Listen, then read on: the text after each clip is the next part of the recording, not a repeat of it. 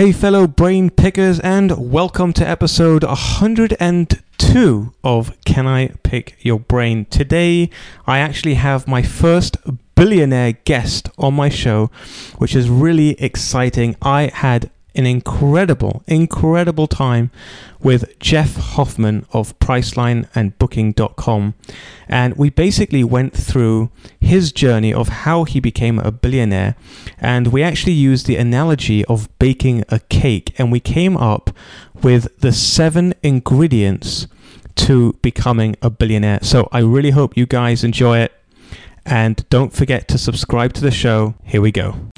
Hey fellow brain pickers, how would you like to get featured as a guest on multiple podcast shows like this one and get massive exposure? My company, GetFeatured.com, will get you featured on targeted shows, will design you a custom bio page, pitch you to the host, prepare you for the shows, and promote you so you get even more brand exposure. Head over to GetFeatured.com to get major publicity for your brand. Welcome to the Can I Pick Your Brain podcast, where successful entrepreneurs get their brains picked so you can apply mindset tricks and game-changing tactics that will help you become unstoppable. Now, here's your host, Daniel Geffen. Hey fellow brain pickers, and welcome to episode 102 of Can I Pick Your Brain? Today, I'm super excited to have my first billionaire guest on my show. The truth is that while I was preparing for this interview, I asked myself the following question: what separates a billionaire from a millionaire? In fact, once I'm asking that question, I asked myself, what separates a millionaire from someone struggling to pay the rent? Is it luck? Is it connections? Is it skill? Is it IQ? Is it raw determination and passion? Or is it something else? Well, who better to ask than someone who has made the journey to the top? Jeff Hoffman is a serial entrepreneur, international speaker, published author, Hollywood film producer, Grammy award-winning jazz album artist, philanthropist, and only one of only 2,000 billionaires in the entire world. Jeff has been part of a number of well-known companies, including Priceline.com, Booking.com, Ubid.com, ColorJar, among others. He also serves on the boards of companies across the globe, supporting entrepreneurs and small businesses in more than 150 countries. He also supports the White House, the U.S. State Department, the United Nations, and foreign governments on economic growth initiatives and entrepreneurship. Jeff is also a frequent keynote speaker, having been invited to speak in over 50 countries. He is also the co-author of the book Scale, a how-to guide for growing your business. He's been featured on countless media outlets, including Fox News, CNN, Bloomberg, CNBC, ABC, NPR, Forbes, Inc., Time Magazine, The Wall Street Journal, among countless others. Jeff has received a Lifetime Achievement Award from the National CEO Council for his contributions to the field of entrepreneurship, and he received the Champion of Entrepreneurship Award from JP Morgan, Chase, Citibank, and Rising Tide Capital, as well as receiving the George Brown Award for International Cooperation. Outside of the world of business, Jeff has produced movies and musical events, including concerts, tours, and charity events with artists like Sir Elton John, Britney Spears, NSYNC, to name a few. So how does he do it all? Let's find out. It is my absolute pleasure and honor to bring to you the one and only Jeff Hoffman. Jeff, welcome to the show, and thanks for letting me pick your brain.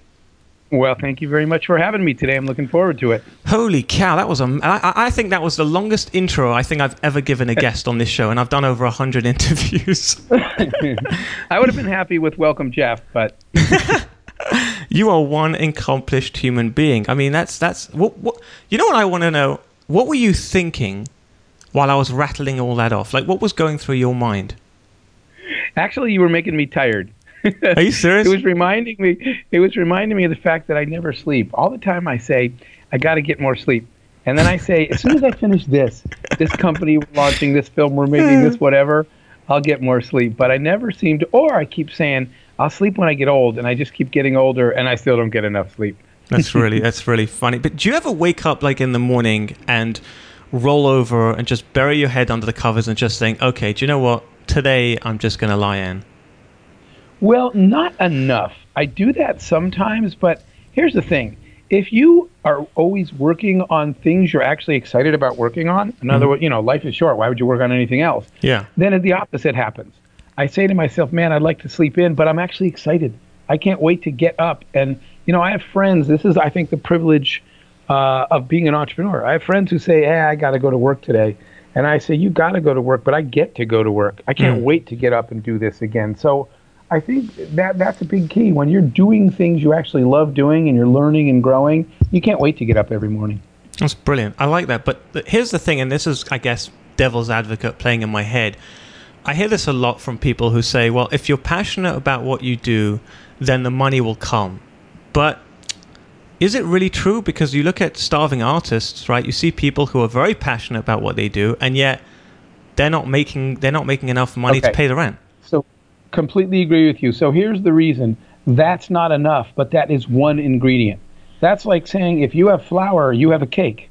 Actually, no. If you have flour, you're on the way to a cake, and you can't make a cake without flour, but you're going to need butter and sugar and water and all those other things. So that's my reaction to what you said. It's one of the ingredients, and you can't succeed without it, but alone that won't make it. Okay, so I think then the goal for this interview or this conversation that we're having is really to identify what's the butter and what's the water and everything else that goes in. What are the other ingredients? So we've got one. Let's bake a cake. Well, let's bake a cake. Let's bake a cake. The billionaire cake, guys. Ready for this? So basically what I really want to do is I want to reverse engineer your life, essentially, right? You've made it. You're a billionaire. So why don't we start from the beginning? Like, Jeff, what was it like growing up? Like, what were you like as a kid?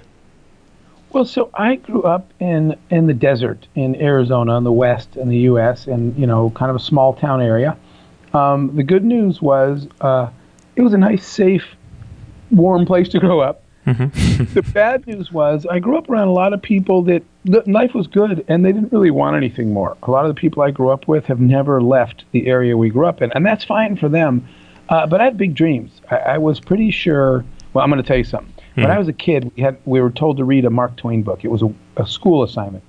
And when I opened the Mark Twain book, there was a quote from Mark Twain that said the following. It said, travel is I'm going to paraphrase it. I'm sure this isn't exactly right.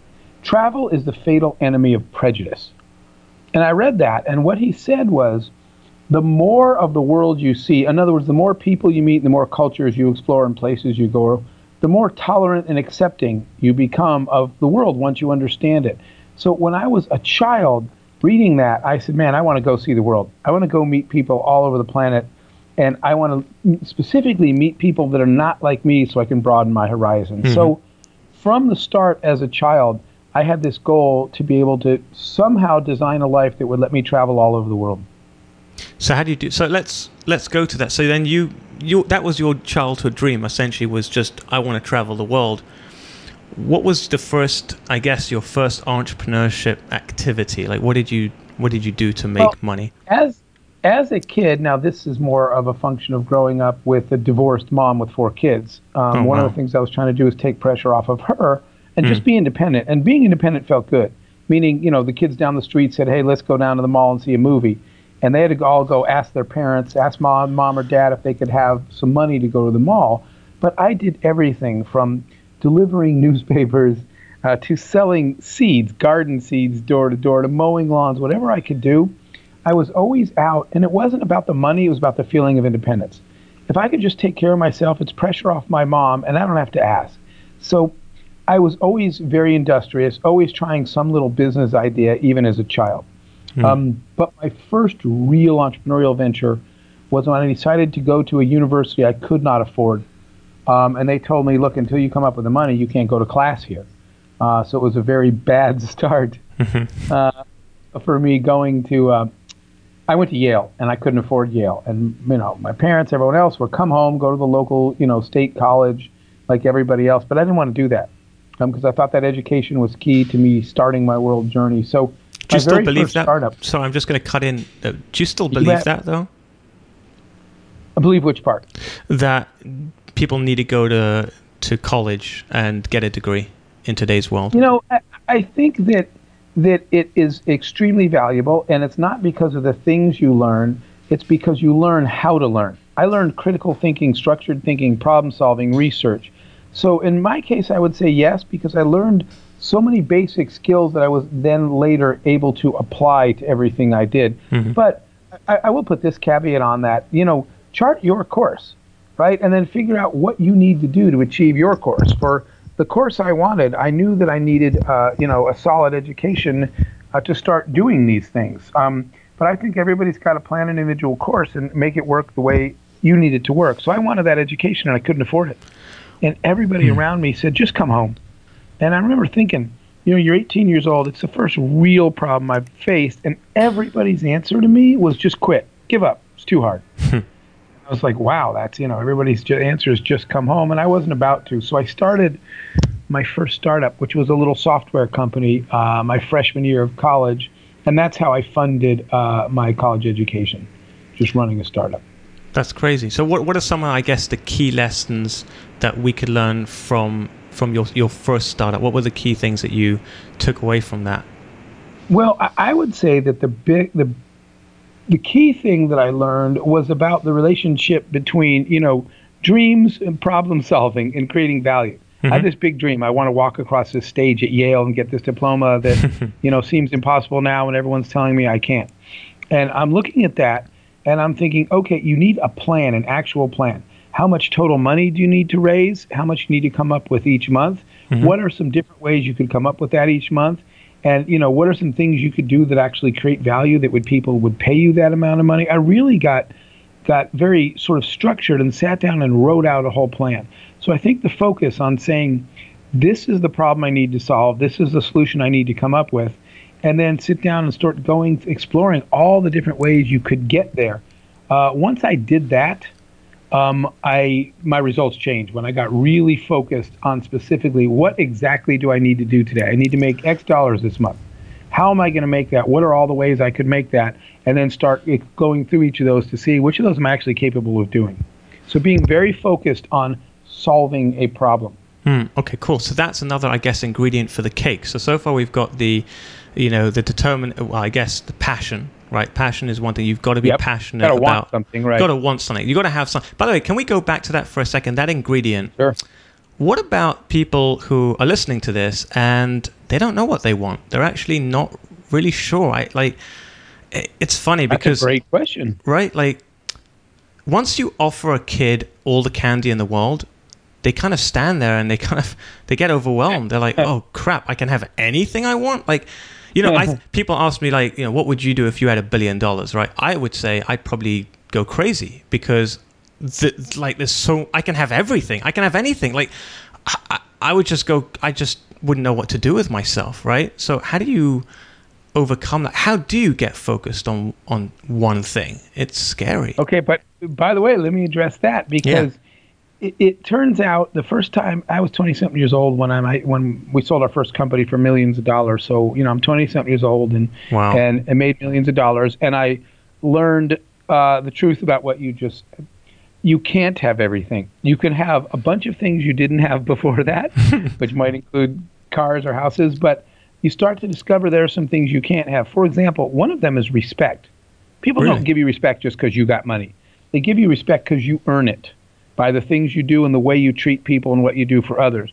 But the other one, there's a couple. One is impact, which you can't have just because you have money. Impact is the ability to positively change someone else's life. But fulfillment, you don't get just because you have money.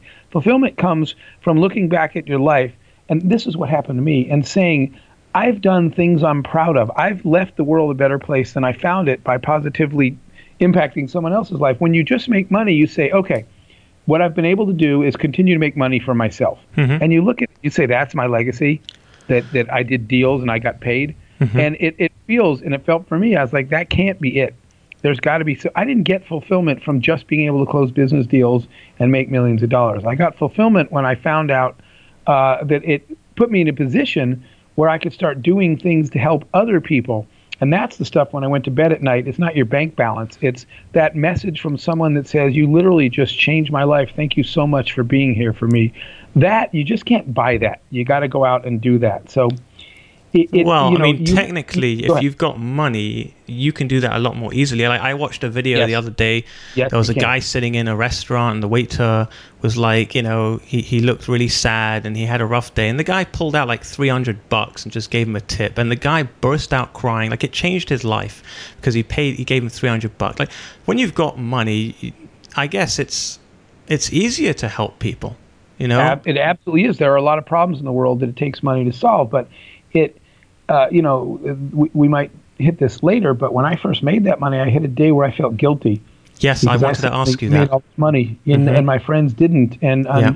it wasn't until the first time I helped somebody else that I stopped feeling ashamed. Right? I'm not afraid to. I don't feel bad about making money. I literally can't wait to go back to work and make more so I can help someone else. So yes, money is an enabler for a lot of things. It's not the only one, but if you work really hard. So I have this wall in my office of I write down the things that matter to me. One of them, it says up there. There's two. I'll read to you right now. Yeah. One says, "There's no shame in life in making money. The shame is in not using it to help others." I But like the that. other one underneath that is which came from the first time I did help someone else and stopped feeling guilty about making money. I wrote down, "Your success is somebody else's miracle," just like the tip that you just talked about. Wow. If you didn't Powerful. have that success, you're not helping that. You're not giving that person that tip, and that miracle didn't happen for them that day. And not only that, but more than that is actually, I would say that you're selfish if you don't become wealthy because you could have helped people. Right. I agree with that. I Right. just didn't know that until I was on the other side of it. Yeah, actually, one of the questions I had for you was, I sometimes, like, I'll go out with my wife to like a fancy restaurant, right? And I'll give you one. I mean, this happens a lot, but I'll give you one example. I remember I was sitting in a fancy restaurant, and there was this guy who came out from the street, and he was just collecting the empty bottles in the trash cans in the restaurant, so he can go and, trade it in for some money, but like a tiny amount of money. And I just had that pang of, I don't even know if it's called guilt or what, but I just looked at him and I just thought, why? Why am I sitting here whining and dining like a king? And this guy is literally, coming from the freezing cold and collecting bottles. Like, do you know what I mean, Jeff? Like, do you ever feel that way? Absolutely. Like, I was recently in Africa and mentoring, especially African youth. But when I went back to the hotel that night, because they were living in some pretty poor conditions, I had that exact same thought. I thought, why was I randomly, through no fault, no anything of my own, no involvement of my own, why was I randomly born a white male in the United States of America? And this person I was working with was a young black female in Africa. I was like, who writes this playbook? Why does that happen? And so I thought about it, and the only thing I could think is that old adage of, to whom much is given, much is expected. I thought, well, the only thing I can think of is maybe I was given this luck and this extra edge exactly for what I'm doing right now. Maybe the reason I was blessed this way is so that I would show up in Africa and help this girl literally at this moment. So that's sort of how I got over it, because I thought, well, as long as I'm taking advantage of the fact that, that I was given a better start.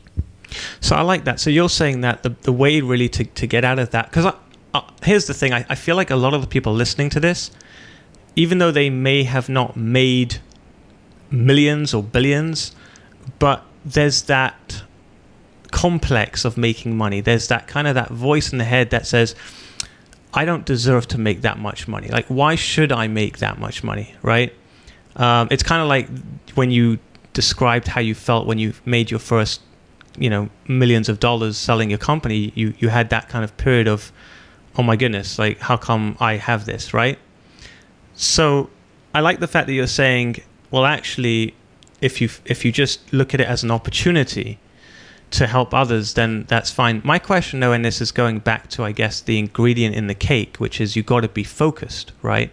You got to be laser focused, and I love that. So how let's talk about that one a minute, because that is so important. Yeah, so let me ask you the question.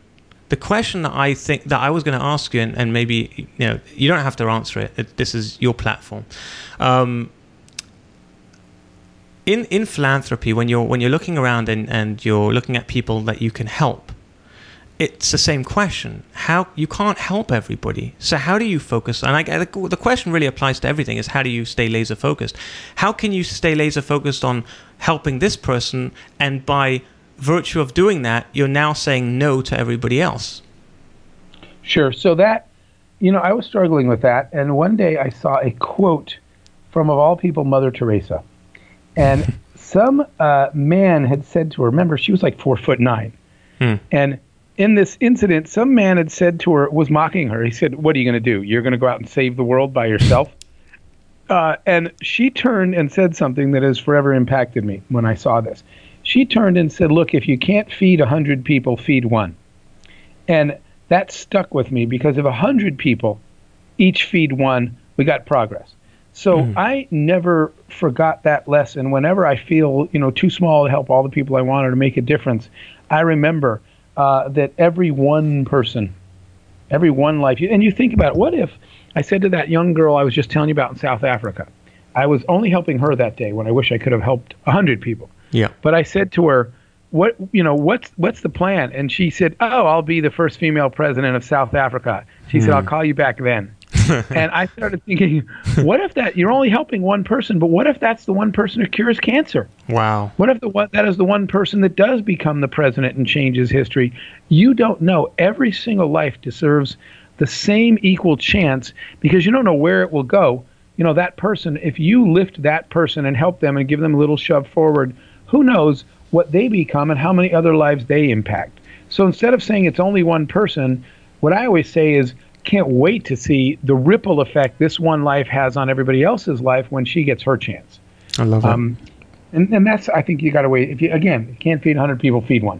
And going back to, I guess, the laser focus, how do you answer that question for those people who they're not sure what they want to do? All right. So we'll break that into two pieces. First, the not sure what you want to do. I will say this. Sometimes somebody has said to me, because we made some movies that were successful. Our last jazz album won a Grammy. We've done a lot of different stuff. And somebody said to me, they'll come to me and they'll say either one of two things. Well, somebody said to me, "You're really lucky." And I said, actually, what I think I am is engaged. And what I mean by that is the more places you go, the more people you meet, meaning the more time you get off the couch and go out in the world, the more likely you are to stumble across that thing that you do want to do that you don't know. If you're sitting at home on the couch saying, "I won't do anything because I don't really know what I want," like you were talking about, some people are that mode, nothing happens. When you get up and say, "I don't know what I'm looking for, but I'm just going to head out," and you're engaged in the world. If you go to a conference, you should be introducing yourself to as many strangers as you can. "Hi, what's your story? Let me tell you mine." Who knows what you might find or who. Going to events that someone invites you to and you say, "It doesn't sound like my kind of thing." You know what? Go anyway.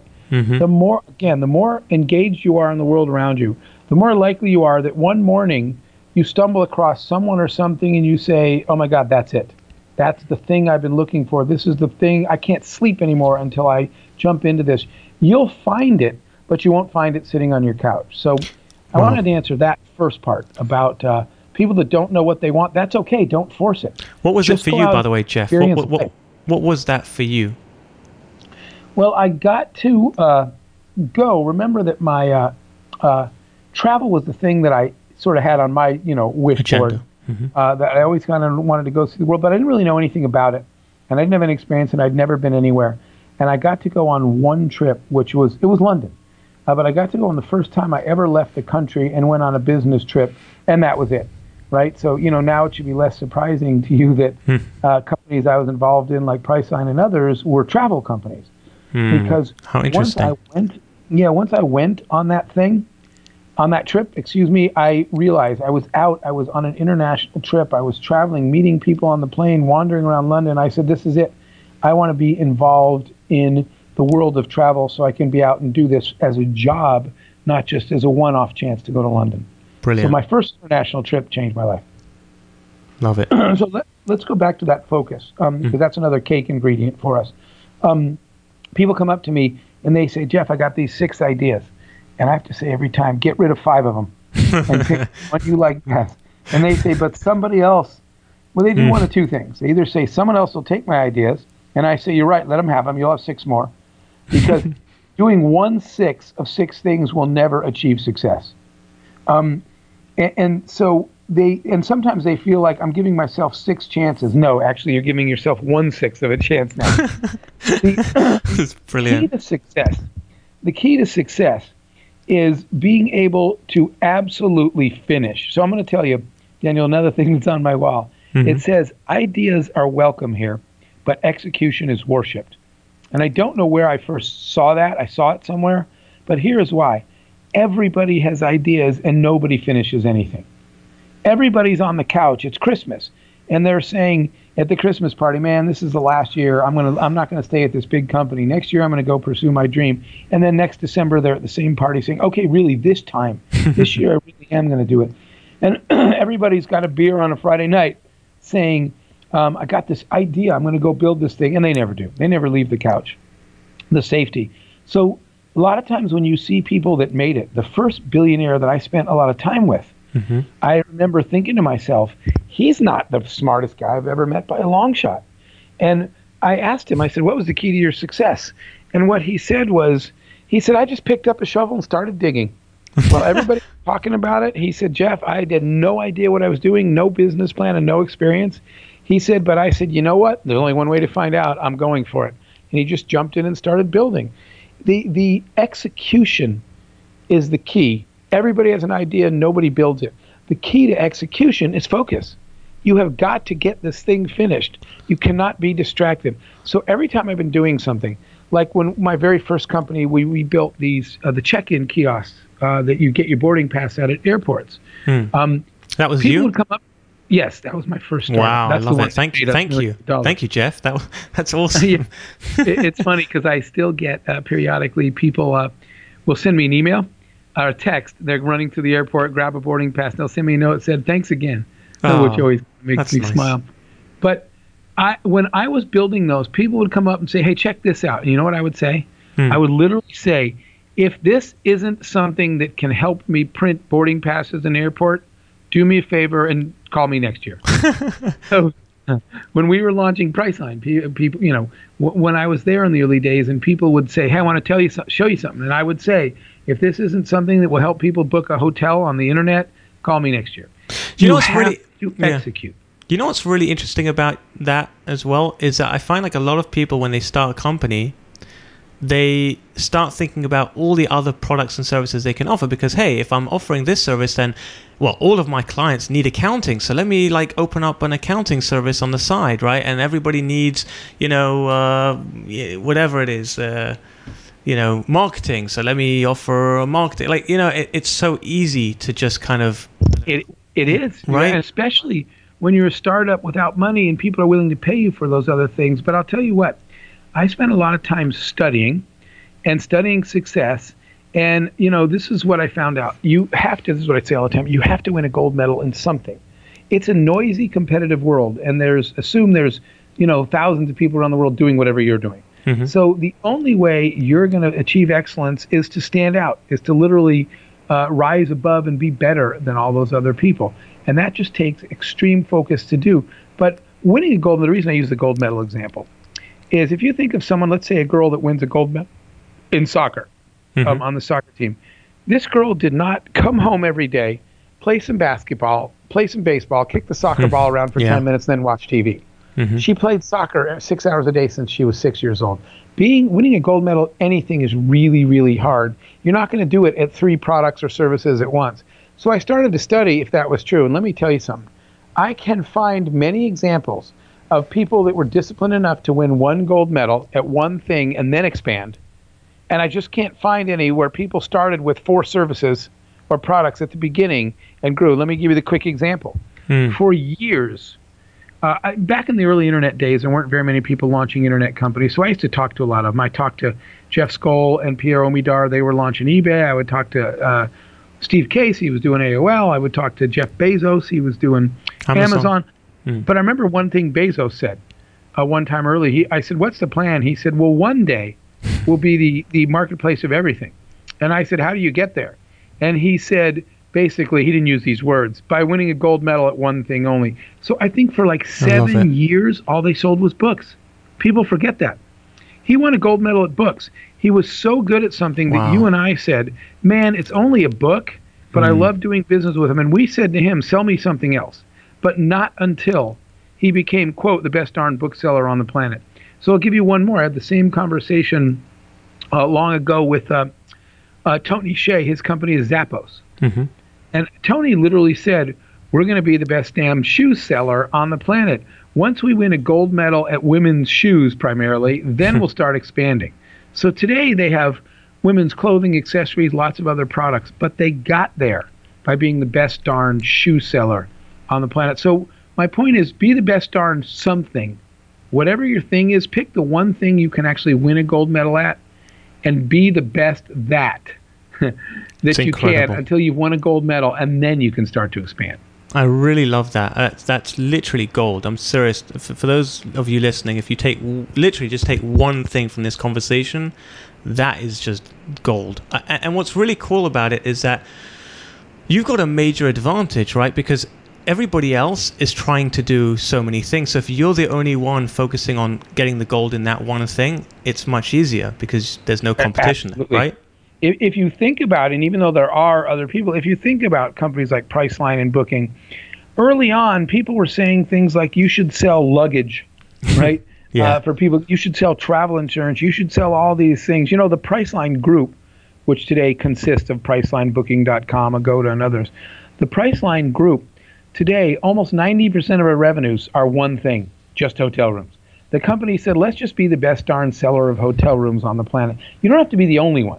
You just have to be at the top of it. The Priceline Group happens to be the world's largest seller in almost 200 countries of hotel rooms.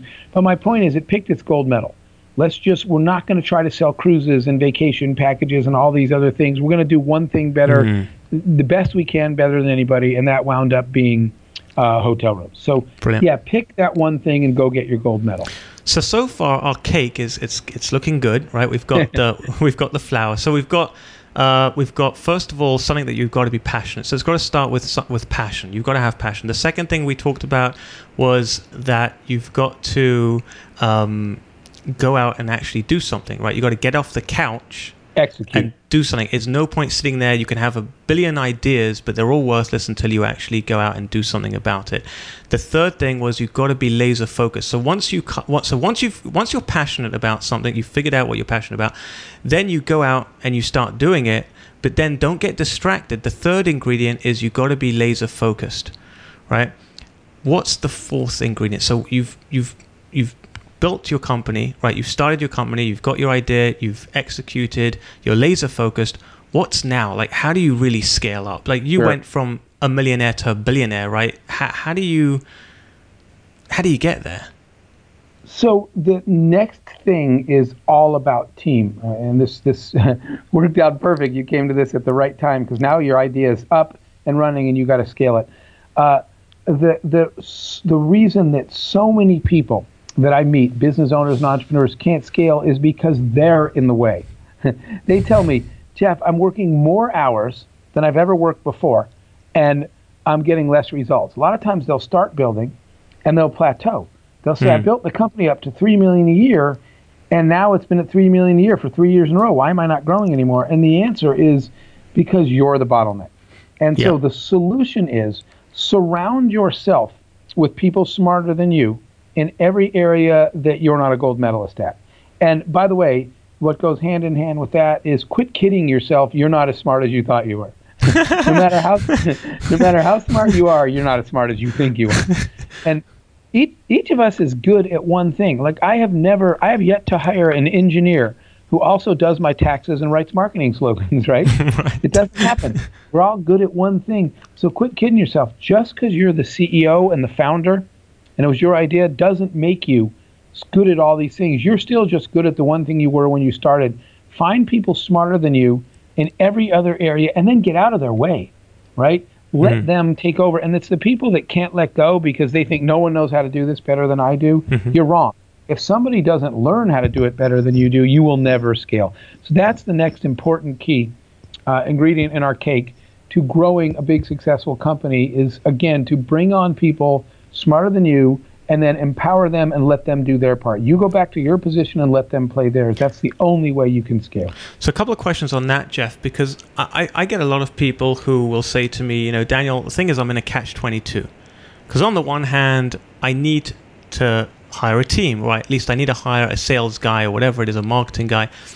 But I don't have enough cash flow, right? I don't have the money to pay a full salary for, a sales director or a sales guy. So what do I do, right? Sure. So how do you get around that? So, it's interesting because I'll have people literally say to me, I'll have some entrepreneur who doesn't have any money yet, and he'll say very, very definitively and conclusively, no one anywhere will work without a paycheck. And I'll say, excuse me, you are? So apparently there are people in the world, because they say that to me. They say, but Jeff, that's because it's their company. You can't expect somebody who doesn't own it. Right, so that's exactly the answer. You're going to have to share.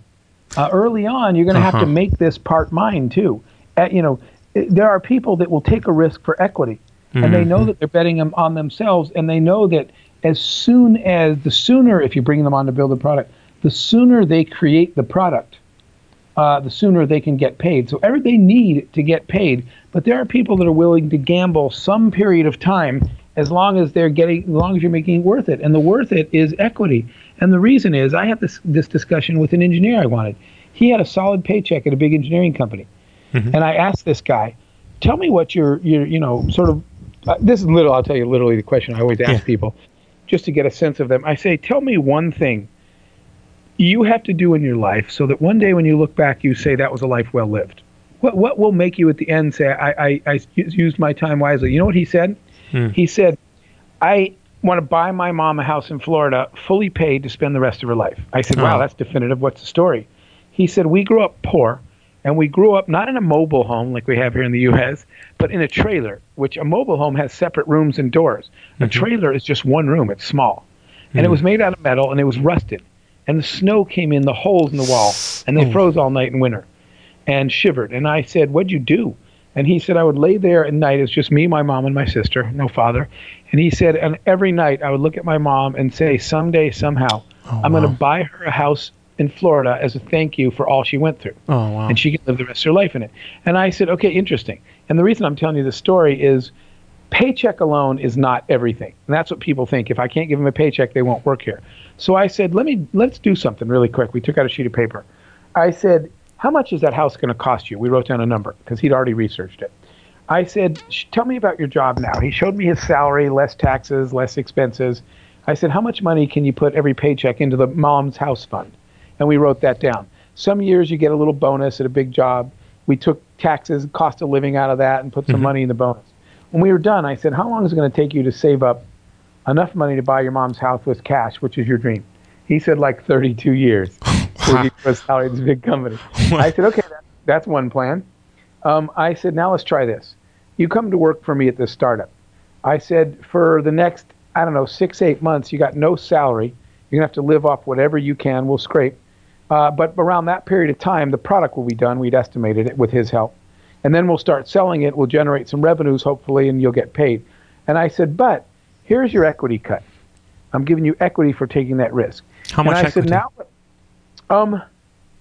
it was only percentage points, right? Less than 5%, I think. Wow. It might have been. That's it might a huge have been 5 risk for him. It might have been maybe 5% for him. He was an early. 5%. He was an employee, not a co-founder. Wow. He came on as an employee, but anyway, I think we did 5 then. I just can't remember. But with no salary. Right at the very beginning, but a promise that the salary would scale up and I would do revenue share, meaning that by the end of the year, even though his salary he hadn't been paid it the 6 months, I was giving out bonuses as we closed big deals. So he was getting extra checks as cash bonuses. But anyway, we did the math. And I said, and we estimated, let's say 5 years. And we did our 5-year thing, and in 5 years we projected selling the company, right? Some kind of transaction. And I said, all this is a giant if. And I said, but if it happens, your mom has a house in 5 years, not 32. Wow. And he took the job, and we sold that company at the 4-year mark. What? And he was able to go buy his mom the house. That's incredible. And, is that, what are the odds of that? Of course it's high risk, but, no guts, no glory, right? You can settle in and say, I'll just wait out the 32 years, or you can say, I'm going to roll the dice and bet on myself, and he did. So my point is, their equity and literally rev share, and there are other ways to pay people to make up for the lean times they took by starting with no salary. It's not as simple as no one will ever work if you don't pay them today. Love it. Wow, incredible. So you've got your team, right? What's the next ingredient in the cake? I think it's really, I'm going to call it customer intimacy. Mm-hmm. You've got an idea, you've got a team. You have to realize that no one cares, including you. By the way, one of my most miserable failures was because we were blinded by our own brilliance. Everyone on our team thought our idea was brilliant, which would be great, except that our idea was literally to sell things to housewives that don't work, which not one of us was, and not one of them bought anything. Because none of us knew how they thought and felt and what they worried about. That's actually it's a key lesson to learn, because actually earlier on in the conversation, Jeff, you mentioned that the reason you went into the travel industry and you knew that you'd make money in travel is because you knew travel, like you were a traveler and you loved it. And this on the contrast, you're not a woman, you're not a stay-at-home mom, right? And so I guess a little lesson for our listeners here is it's better to get into a business that you can really relate to your customers, right? Absolutely. When it's a problem that you personally know or have, the deeper you are into the domain yourself, into the problem or the industry, the better you'll do. So that is absolutely critical advice. That doesn't mean somebody hasn't succeeded in something that they've never seen before.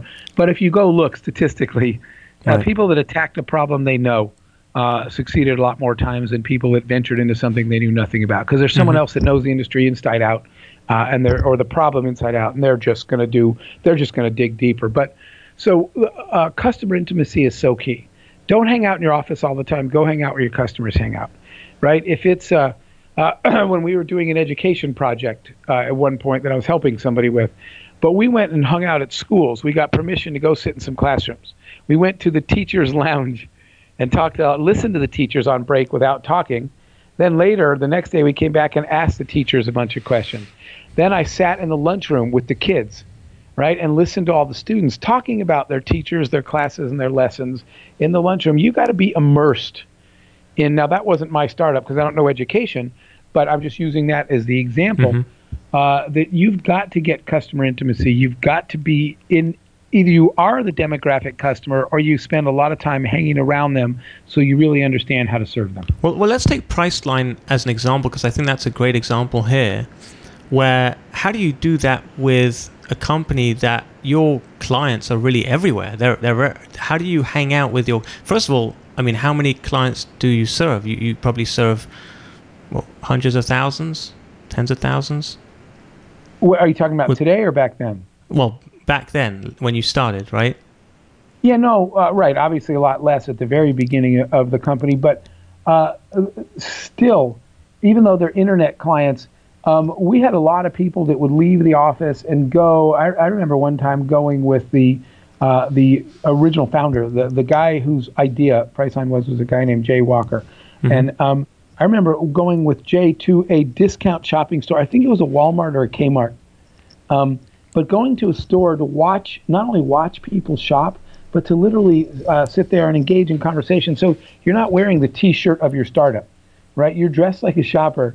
You're walking around the produce department. You're talking to other people and then trying to find people that travel and engaging them. The discount shopper, right, which is your demographic customer. You're trying to engage that discount shopper in a discussion of travel. So the answer is, even then, in those early days at Priceline and the companies that Priceline spun off, everybody in the team spent different time out of the office in the demographic environment where that customer was, trying to talk to them about travel.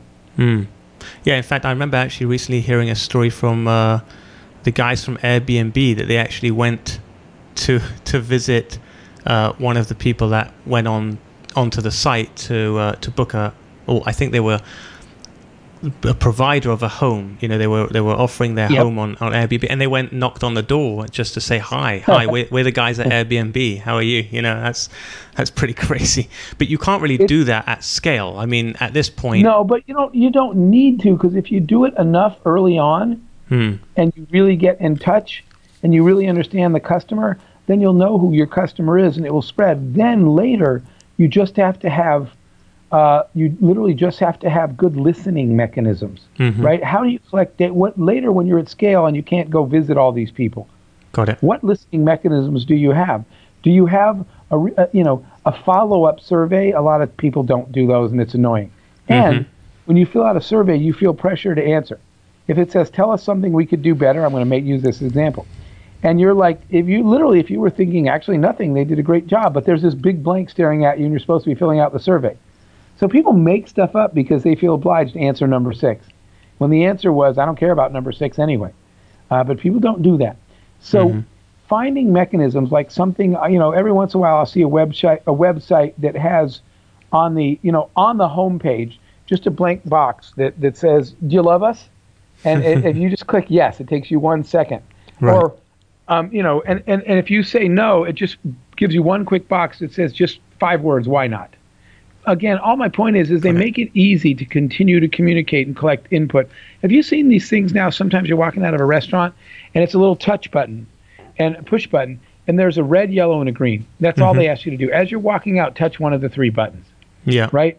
So if they got a store that constantly gets reds, then they send somebody from corporate comes to that store and stands in the doorway the next week to talk to people on their way out. One that's getting greens, we don't need to talk to them. There are simple ways to make sure that you are continuing to talk to your customer base and learn from them. Love it. So I'm in your kitchen right now, Jeff, and we've got this bowl in front of us, and in it is a cake batter, and we've got passion, we've got get off your couch, and then we've got laser focused. So you got to be laser focused, and then then you've got the team, right? That's number 4. Did I miss something there? Nope, you got it. Team, and then we've got know your customer. So you've got to know your customer. What's next in the bowl? I think the last one probably after that is just operational efficiency, is to constantly. Sometimes, I did this. I was giving a talk on Wall Street, and I said the 3 most dangerous words for any business ever to use are "we're doing fine," because now it's going well, and when it's going well, that's actually when you start to have a problem, because you stop innovating and you stop improving. Everyone's like, "We're doing good, let's just kind of back off." So that's a bad moment when you start to say we're doing well now. So I think the last piece is continuous improvement, is to constantly say, even though it's going great now, what's next? What new technology is coming? What new trend do I need to be aware of, i.e., as millennials move into the buying power? Should I be changing the way I market and sell? Are they going to have different customer service requirements? Are they even going to like the same products? Instead of waiting till people stop buying your product all of a sudden after years of success. And you're like, wait, what happened? And then you find out, well, the millennials don't do it that way, and now they're the buyers. You should not have had to see your sales drop to find that out. You should have anticipated it. So I think it's that continuous improvement process where you're constantly assuming that things are about to change, even if they haven't, and you got to be ready for them. If you're constantly scanning the horizon for trends, technologies, changes, and opportunities, and never assuming that everything is perfect and your business can just stay like it is, then you will stay ahead of the curve. So, but what about, let's say, I mean, I'll share one thing about my personal career. I have a company that basically it runs itself, and I don't have anything to do with it, meaning I just collect the money. And I'll be honest, if you challenged me and said, Daniel, why don't you grow it? I'll tell you, Jeff, I'm bored of it. Like, I'm not in love with it anymore. It's like, it sounds sad because I built it up, I put my blood, sweat, and tears into it, but you know what? It generates good money, good cash, runs on its own, and I've moved on. And sometimes I get that niggling thought in my head going, Dan, just go back and just go and inject it and just boost it up more. But then I go, why am I feeling that? Yeah, I'll tell you what I have learned. when you get to that point, it really is time to move on. I would not recommend going back and trying to talk yourself into being interested in it again. It doesn't even matter why. Once you feel that way, it usually is time to do something else. Whether you keep it or sell it, a lot of times I tell people, they say, what's the right time to sell? And I tell them, as soon as you feel like you just described, sell that one. No, the business you build does not have to last the rest of your life. So right. The advice I just gave are people that want to keep that business for a much longer period of time. But you brought up a really good point.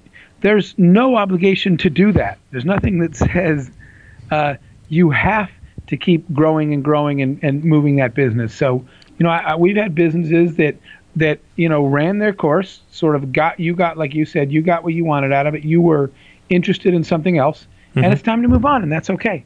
When it's not lighting your fire anymore, go find something that is. And that is a good time to try to sell that business, just because even though you don't have to do anything today, you have to think about the fact that what if something did break, something goes wrong, you're off, start doing something new, it's still going to come back on you because you still own that business. Right. When you sell it, it's mentally, it's not on the back of your mind anymore. And you're off. So if you get a chance to sell a business when you're done with it, I think that's a great idea. But even if you don't, it really is time to go start something else and instead of trying to convince yourself you're still interested in the other one. Right. Cool. So when I posted on Facebook about this interview, I had a bunch of people reach out saying, "Oh, you're interviewing a billionaire. Can he invest in my company?" So I guess a lot of people listening to this might want to know, if they do want to raise capital and they want to get an investment, what do you look for when investing? Well, so here's the thing, not just for me, let me give advice to them first. Yeah. So many people, this amazes me. As I sit and listen, I've spent obviously time on both sides of the table, right? For years I was raising money for my startups, and now I sit and listen to pitches on the investor side. This is what blows me away. When I ask you, who's a customer, you don't say to me anybody with a credit card, right? What you say is you start to break it down. Well, we sell to college students. We sell to housewives. We sell to people that travel. We sell to people that love cooking, right, and cook at home. People they know what it means to segment a customer. So it's not anybody with a credit card. When I ask them, who's an investor? Excuse me. An investor apparently is anybody that has the word investor on their business. They say anyone with money. Anybody that says I'm an investor is therefore an investor. So I literally went to a pitch once with somebody that asked me, will you sit in on this pitch we're giving to investors and give us critique? They had a 2-hour time slot. They start pitching. We're 5 minutes. And the investor says, hold it, wait, is this a software play?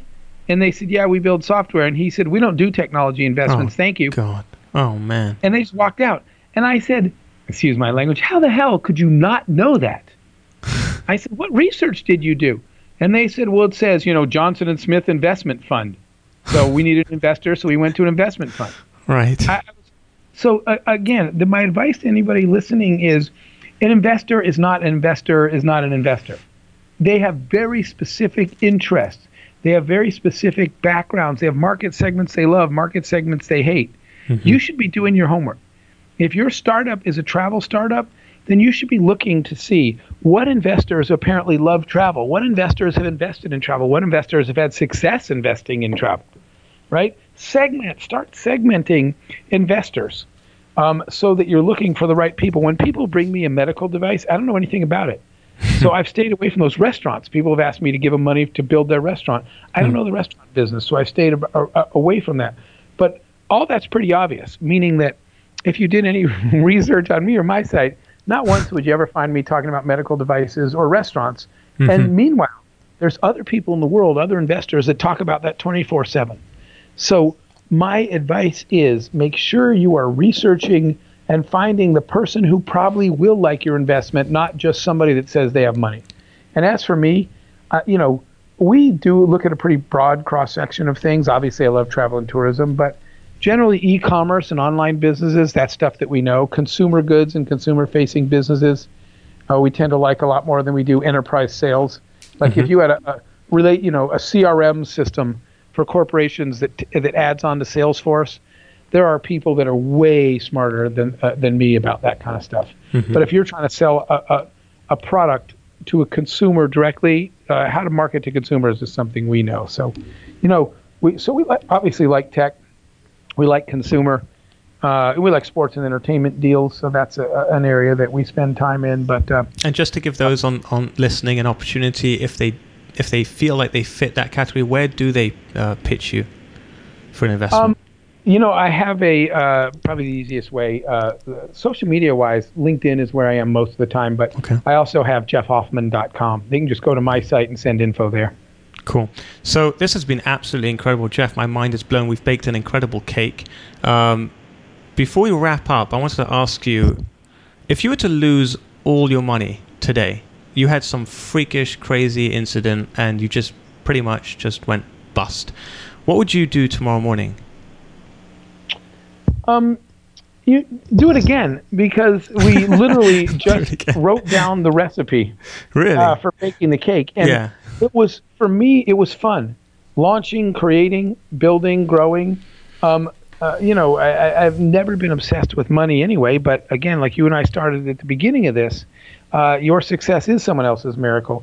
Making money enabled me to help a lot of people literally all over the world. In the last few years, I probably visited on sort of mission trips to 70 different countries.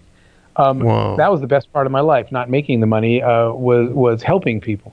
So I would do it again to have another chance at doing this. And now that I've made every mistake you can make and eventually corrected them, I think this time around I'd be able to get where I want to go a lot faster. But it was fun, the process. I enjoyed even the down days. I used to tell people, at least when you fail, you have an adventure and a story to tell. Versus people that have never gotten off the couch. You can say, guys, remember that time we thought this was a good idea, and everybody's laughing. Even a failure is a great life story that you just don't have sitting on the couch. So I'd do it all again. Love it.